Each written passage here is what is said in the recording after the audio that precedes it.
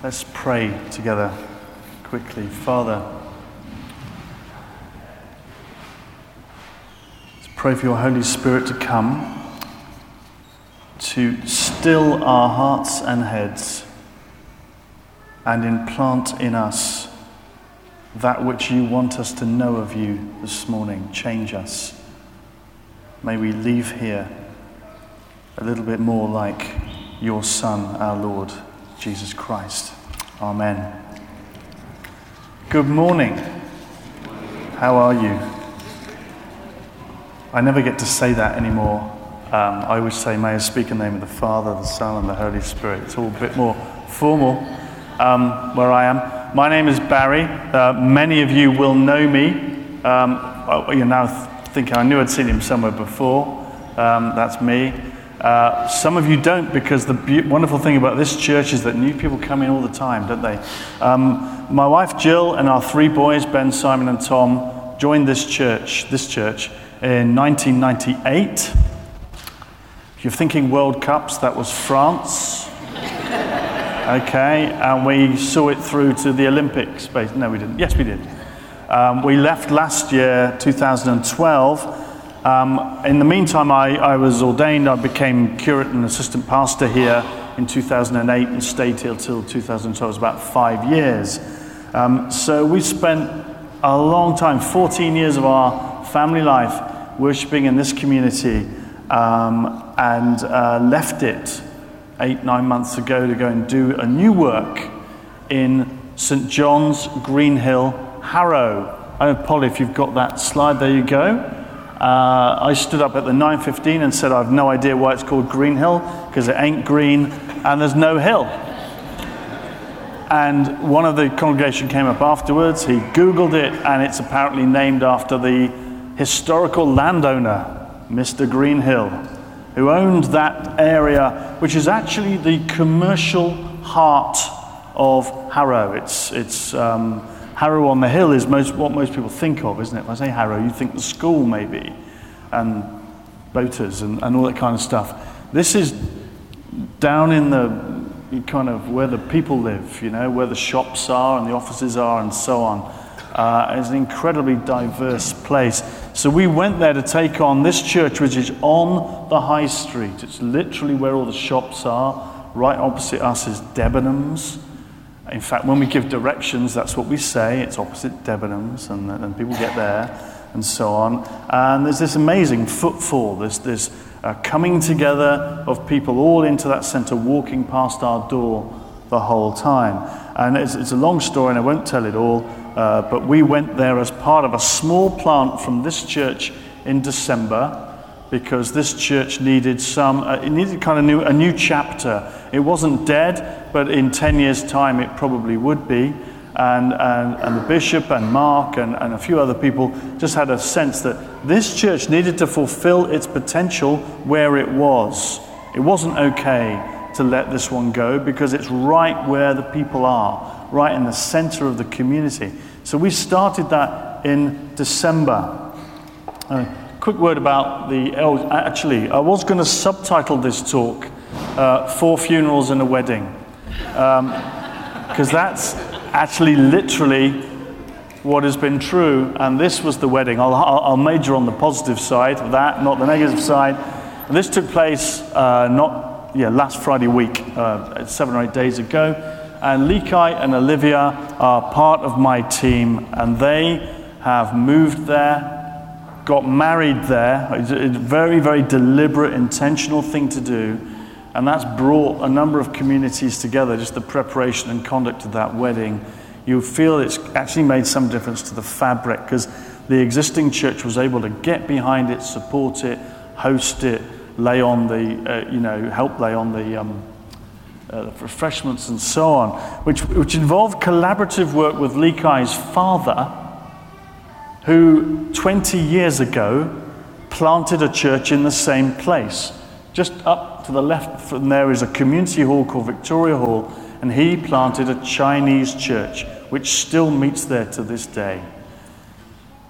Therefore, we suddenly realized the older members of the church started coming up to me and said, I reckon I ruffled Leakai's hair about 20 years ago. There's something that was started then that is coming to fruition now. And that's what I really want to talk about this morning, is this idea that Jesus said, I will build my church.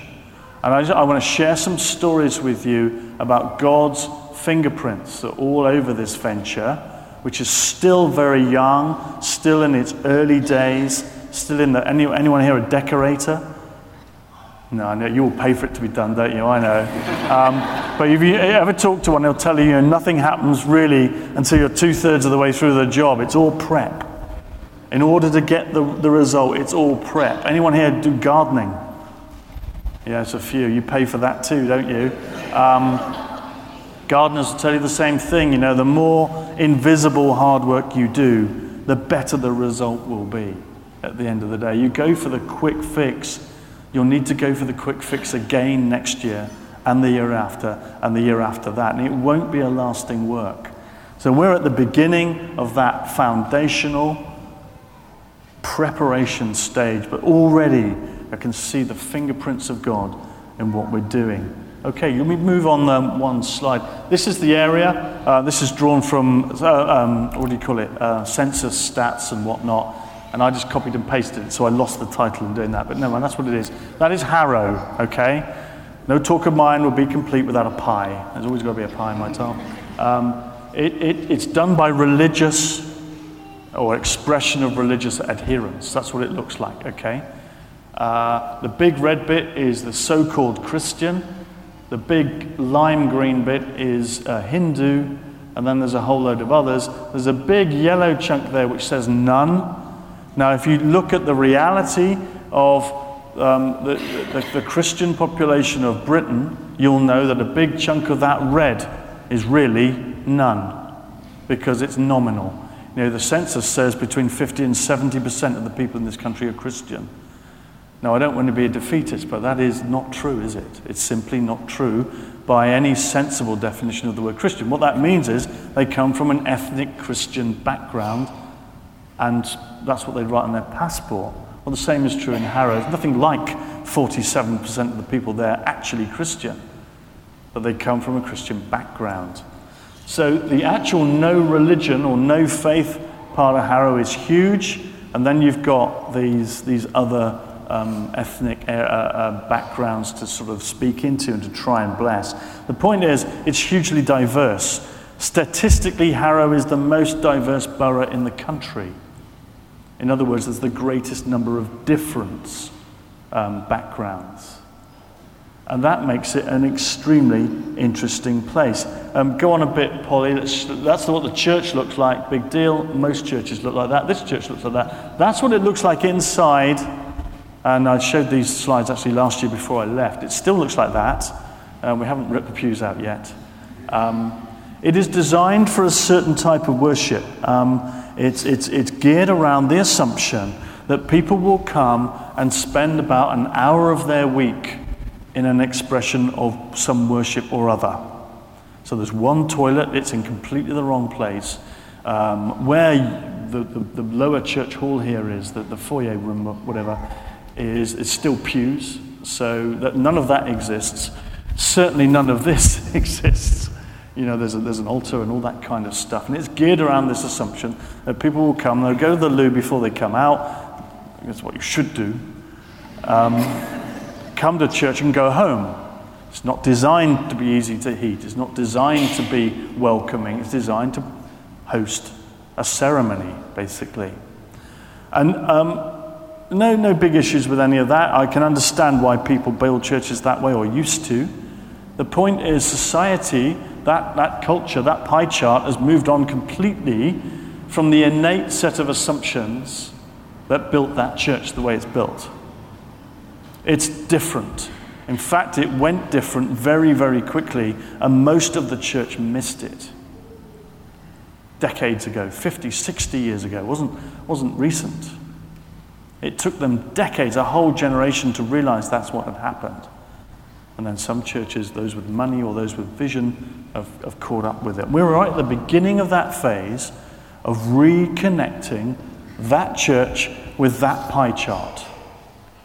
And that's the job, to build that church there. Not to be a gathered community of people from miles around who just happen to like the way we do it. That's what goes on now. 70% of the people in that church don't live in the parish. They just like the way it does worship. Now that's not particularly my vision. But based on this premise, and this is why I chose that passage, based on this premise that Jesus said, I will build my church and the gates of hell will not prevail against it. I will build my church. That particular passage in Scripture from Matthew 16 has been argued about for many centuries along Protestant and Catholic lines. Okay? And the argument goes like this. What is the rock that Jesus is talking about? Is the rock Peter, or is the rock Peter's expression of faith, his confession of Christ as the Son of God? Yada, yada, yada, yada, yada, yada. Nobody ever changes their mind.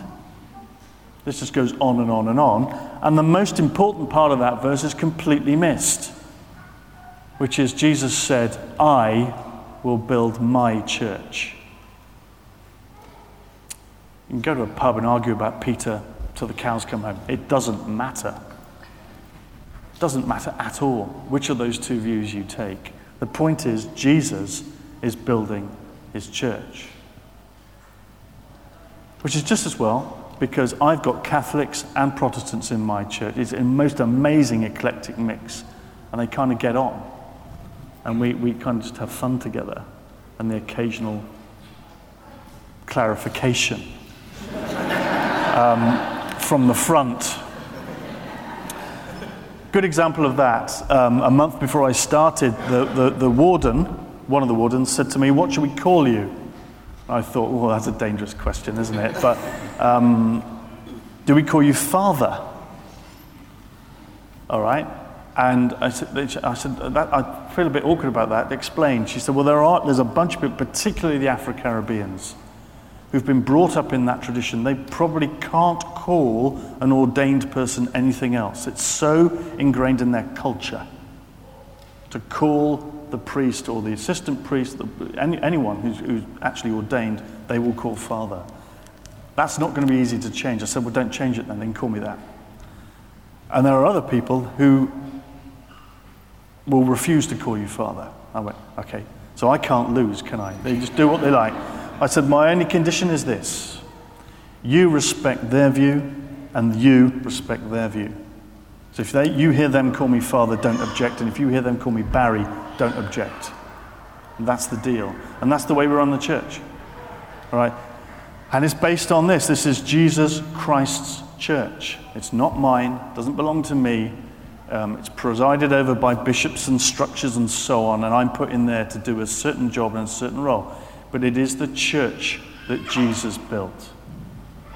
And everything else is just faff, actually, while we try and be honorable and obedient to that task.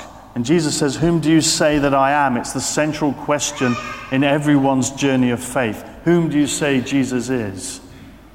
And what I'm exploring now is, what is the church that Jesus wants to build in that place? What is it that I'm supposed to be obedient to? And the day I realized that that was the question was the day the 10-ton weight fell off my shoulders. Because I spent 14 years here, 14 years riding the spirit. I'll call it success. I mean that in the best, most reverent sort of way. A place that had got it, where things were not a struggle really, people didn't argue, they just got on with it. We worked hard, but you didn't have that sense of strife. And then when you're not in that anymore, and you wake up in the morning, and you think, oh, hang on, there's nobody here to take the blame anymore. Right? There's nobody here that the buck, I can't do that anymore.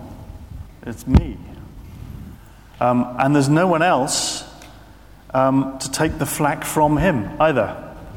There's no one to deflect it to. There's no one else to say, oh, they'll sort that out. Now, actually, before you get used to it, that can engender some fear. A sense of nervousness, a sense of, oh my goodness, I wish Mark was here, I wish Chris was here, I wish Tim was here. Remember Tim? There's someone just to stand alongside and so on. And then I just heard God say, and I really did hear him say, remember, I'm building this church. Have some fun, make some mistakes. And then I went, is that all? I can do that. Particularly the second bit. Have some fun. I'm building this church. And the gates of hell will not prevail against it. And you see in this passage where Jesus talks to Peter the inauguration of this fantastic collaborative work. You or your faith or whatever else is going to be the rock on which I'm going to build it. I'm going to build it, and you are just going to be wonderfully involved. And it's probably going to cost you, but it's going to be great. It cost Peter everything in the end, didn't it? It's not a happy ending in many people's books. But look what happened. And that's the sort of psyche that I've adopted, the faith stance that I've adopted, that Jesus is building this church. We got plans, we got ideas, we got mission action plans written and embraced and so on. But that he's doing it. And secondly, that he's building what he's called my church or his church. Not what I would necessarily bring as a blueprint, but the church infused with life from this place and from the Holy Spirit, but as a context for that place. Not just a replica of something which has been successful somewhere else, but a church for those people that walk past its door. It's just too good an opportunity not to do that. Okay, move on one more, Polly. And this is the context. It's not like here at all. People walk past my door, they come in through the door who are homeless and deprived and lonely and detached from their roots. And a year ago, just over a year ago, David Parker from the Vineyard Church in California, came here and described his church. Does anyone here remember that talk? Yeah, some real connections here, because it really struck the staff team. And it just so happened I was chairing the staff meeting afterwards. You were there, Mark, weren't you? You were there. You remember the conversation? That we felt God was calling St. Paul's to do something a bit above and beyond the kind of thing that we were used to. Not that we were sitting on our hands then. David preached about firstly being a church for the poor, not just for the poor, but of the poor, a place where they could be welcomed and assimilated and healed. But also that God did not like going about it with haughty eyes, a lying tongue, and hands that shed innocent blood. It's a statement from Proverbs 6. One of those 6 things the Lord hates and 7 are an abomination. This is one of those, that he hates haughty eyes, a lying tongue, and hands that shed innocent blood. And I picked up on the visionary bit, being a church for the poor and of the poor in a place where they needed the gospel of mercy, and forgot the haughty eyes bit. And then went into this church thinking, well, not quite like that, but you know what I mean? Thinking, right, you're going to listen and I'm going to talk.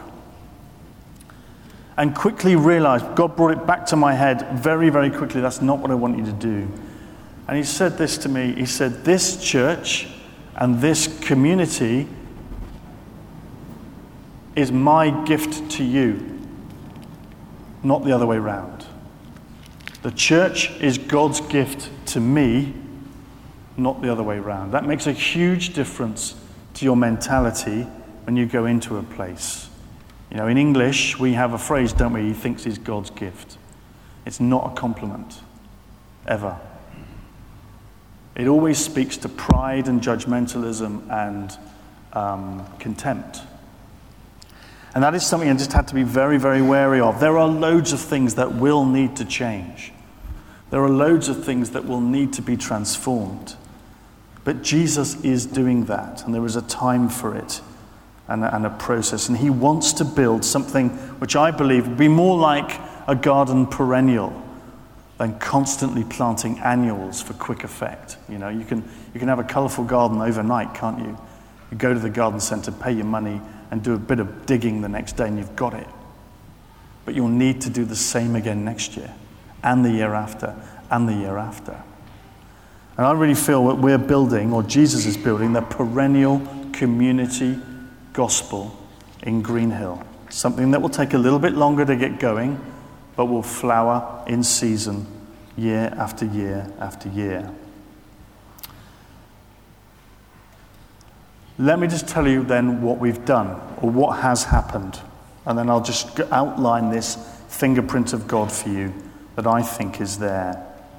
First success, we've moved in, got there, won them over, gained their trust. My spiritual director said to me the other week, he says it takes time to rebuild hope in people. People take time to rebuild hope in themselves. And we've started that process. You can really see it in the way people talk. To my knowledge, only 3 people left, which is not bad. You know, and in fact, they found a better place for them, and it was good, actually. Secondly, by the end of August, we will have had 9 baptisms, 8 of them young people or adults, only 1 baby. So 8 genuine expressions of faith taken to baptism in that church. Thirdly, we've established a new service. We got them to move their traditional service, my traditional service, to 9:30 instead of 10 o'clock, and started something new at 11. And we've got a kind of a rotating congregation of between 25 and 40 people. They don't all come at once. You know, that's the frustration. They come, you know, in the course of a month, you'll probably see 40 people go through it, but it's 22, 23 each week. Something to build on, something to really release the desires already within the congregation to worship God in a new way, and it is there. And they've now got a platform for it without losing the old. Lekai and Ollie have established a youth work, which has already got 10 to 12 kids associated with it. They meet fortnightly, and in the autumn they want to go 3 weeks out of 4. I have to keep kind of like, you know, go steady. You know me, go steady. But they want to do that. So suddenly there is gospel work being proclaimed into young people who are largely absent from the church and are now starting to rebuild a connection. We've got a new website going live within the next 10 days, which will be a platform to start promoting that in place of the old one. That takes time, by the way. It's taken 6 months to do that. It just does. And that's something you learn as well, that this work is a slow building process that will yield much better results if you do it properly. We've agreed, designed, funded, and ordered new notice boards for outside. Anyone seen the old ones? The old ones are famously bad. I have found another church locally which are much worse, and that made me feel better. Because I have that kind of mentality. But their new ones are going up in 5-6 weeks, and that's all done. That's faculties and all sorts, you wouldn't believe. We've set up a new Wednesday prayer Bible study life group, which meets in our house. 10 to 15 people come to that. Phil Avery's dad comes to that. Where's Phil? He was here just now. Is he gone? Yeah. He's good. And that's growing. It's going to take a little break for the summer, but it'll start again, and we'll relaunch it once new wine kicks in, and so on. We've launched food bank collections. Heard of food bank? You must have. Harrow and in Wealdstone, it's quite a big thing. They do supermarket collections and so on. Holy Trinity Wealdstone are really coordinating that, and it's really taken off. Anyway, we launched it without a fanfare, just a bit in the notice sheet and a little table. First Sunday, I got 70 kilograms worth of stuff. And we've had 30 or 40 kilograms every week since. So it's just something that's clicked with them, that they know there are people out there like that who need our help. Leakeye has also picked up on the idea that he wants to do something systematic about this. And we wait and see when they're back, that will take shape. And instead of just sort of nodding and praying with people, we'll have something in place to do something systematic, along with the local agencies and so on. A few weeks ago, a guy called Nick walked into our Saturday morning service. I'll tell you about that in a minute. What a pain, Saturday mornings, huh? And he was homeless. And because he was of a certain ethnicity, he had no children, he wasn't sick, he wasn't a desperate case, they did nothing for him. And he slept there on that bench for 4 nights. During those nights, he said to me, you don't really sleep, he said, because do you know what? People come and go, and they wake you up because they want to borrow a cigarette or something. So you drift in and out of sleep. During that first 2 nights, I got to tell you, he said, between 30 and 35 people congregate. This is the War Memorial, just outside the door, by the way. I should have explained that. Okay, it's got some seats. 30 to 35 people turned up and spent some time there during the course of the night. Officially, those people don't exist. There is no homeless problem in Harrow. Well, there is. These people walk into the church. They've got stories galore to get you, not to help them, but just to give them money. People are ashamed of the reasons why they end up in that state. They won't tell you the truth. It's very difficult to deal with emotionally, apart from anything else. Put it this way, if 10 people come in and all have medication and none of them have food to take it with, so can I have some money? You begin to think that something's not quite right. Or another 5 come in, one after the other, and they've all got a relative in a distant hospital, and all of them don't have the train fare. You begin to think, you're not telling me the truth. And they're not. But they do have a truth. There is a story, there is a reason, and they do need help.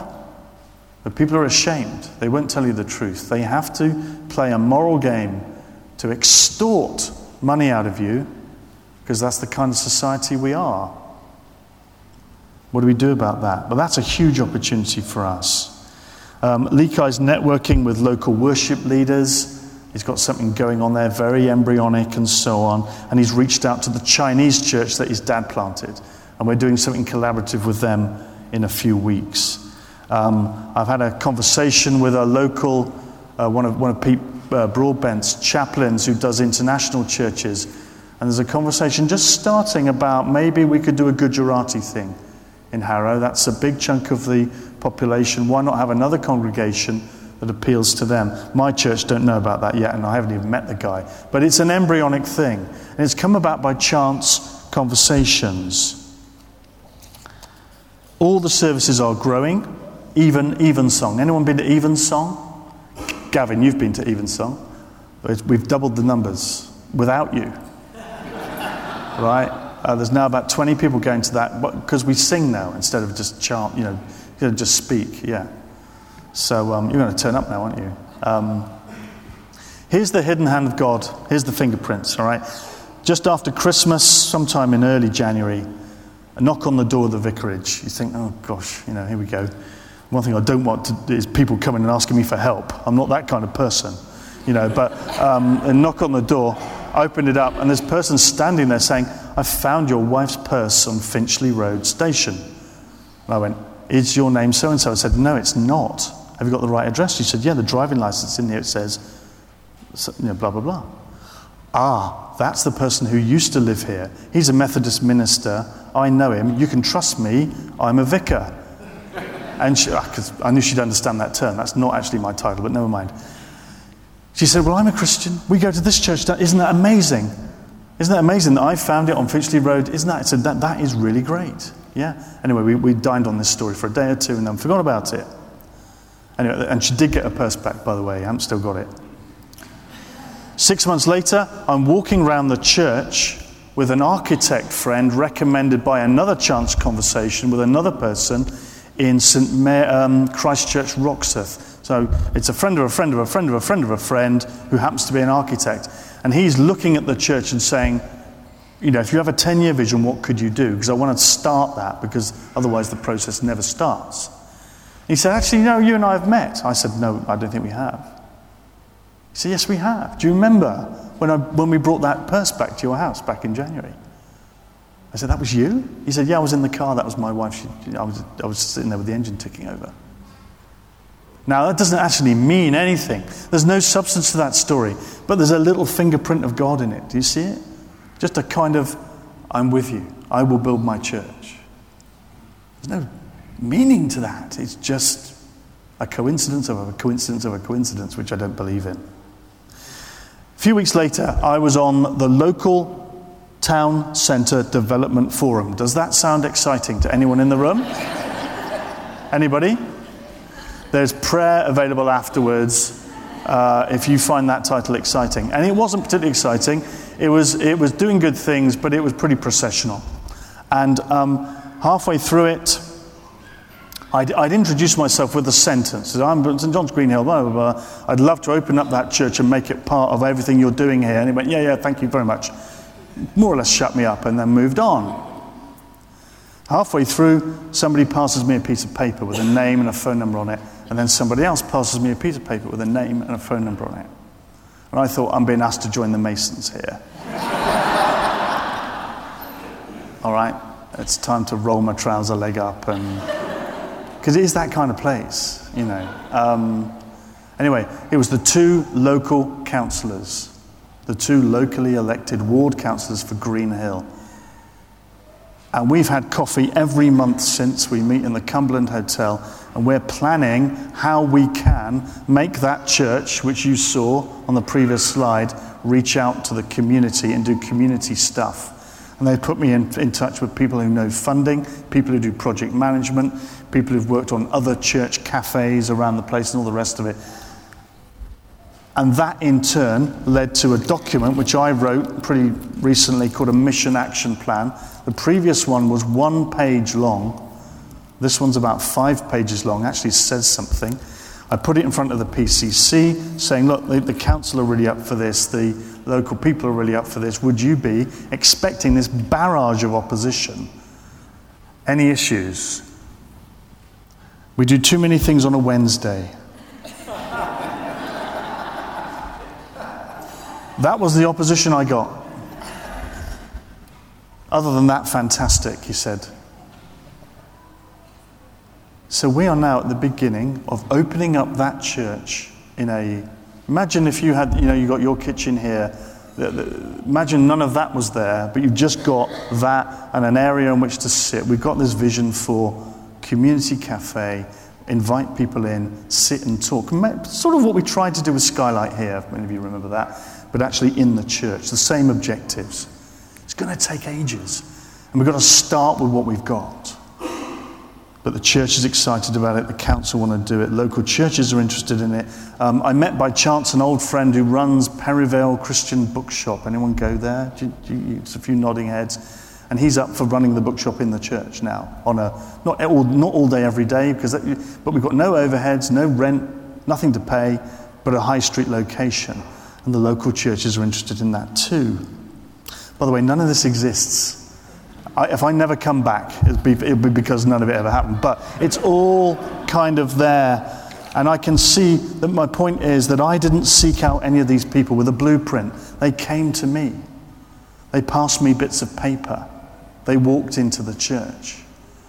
And I'm thinking, Jesus, this is good. You're doing it. I'm along for the ride. And I get a great house out of it. I can do this. Let me close. I will build my church. I will build 10-ton weight, my church. Really exciting.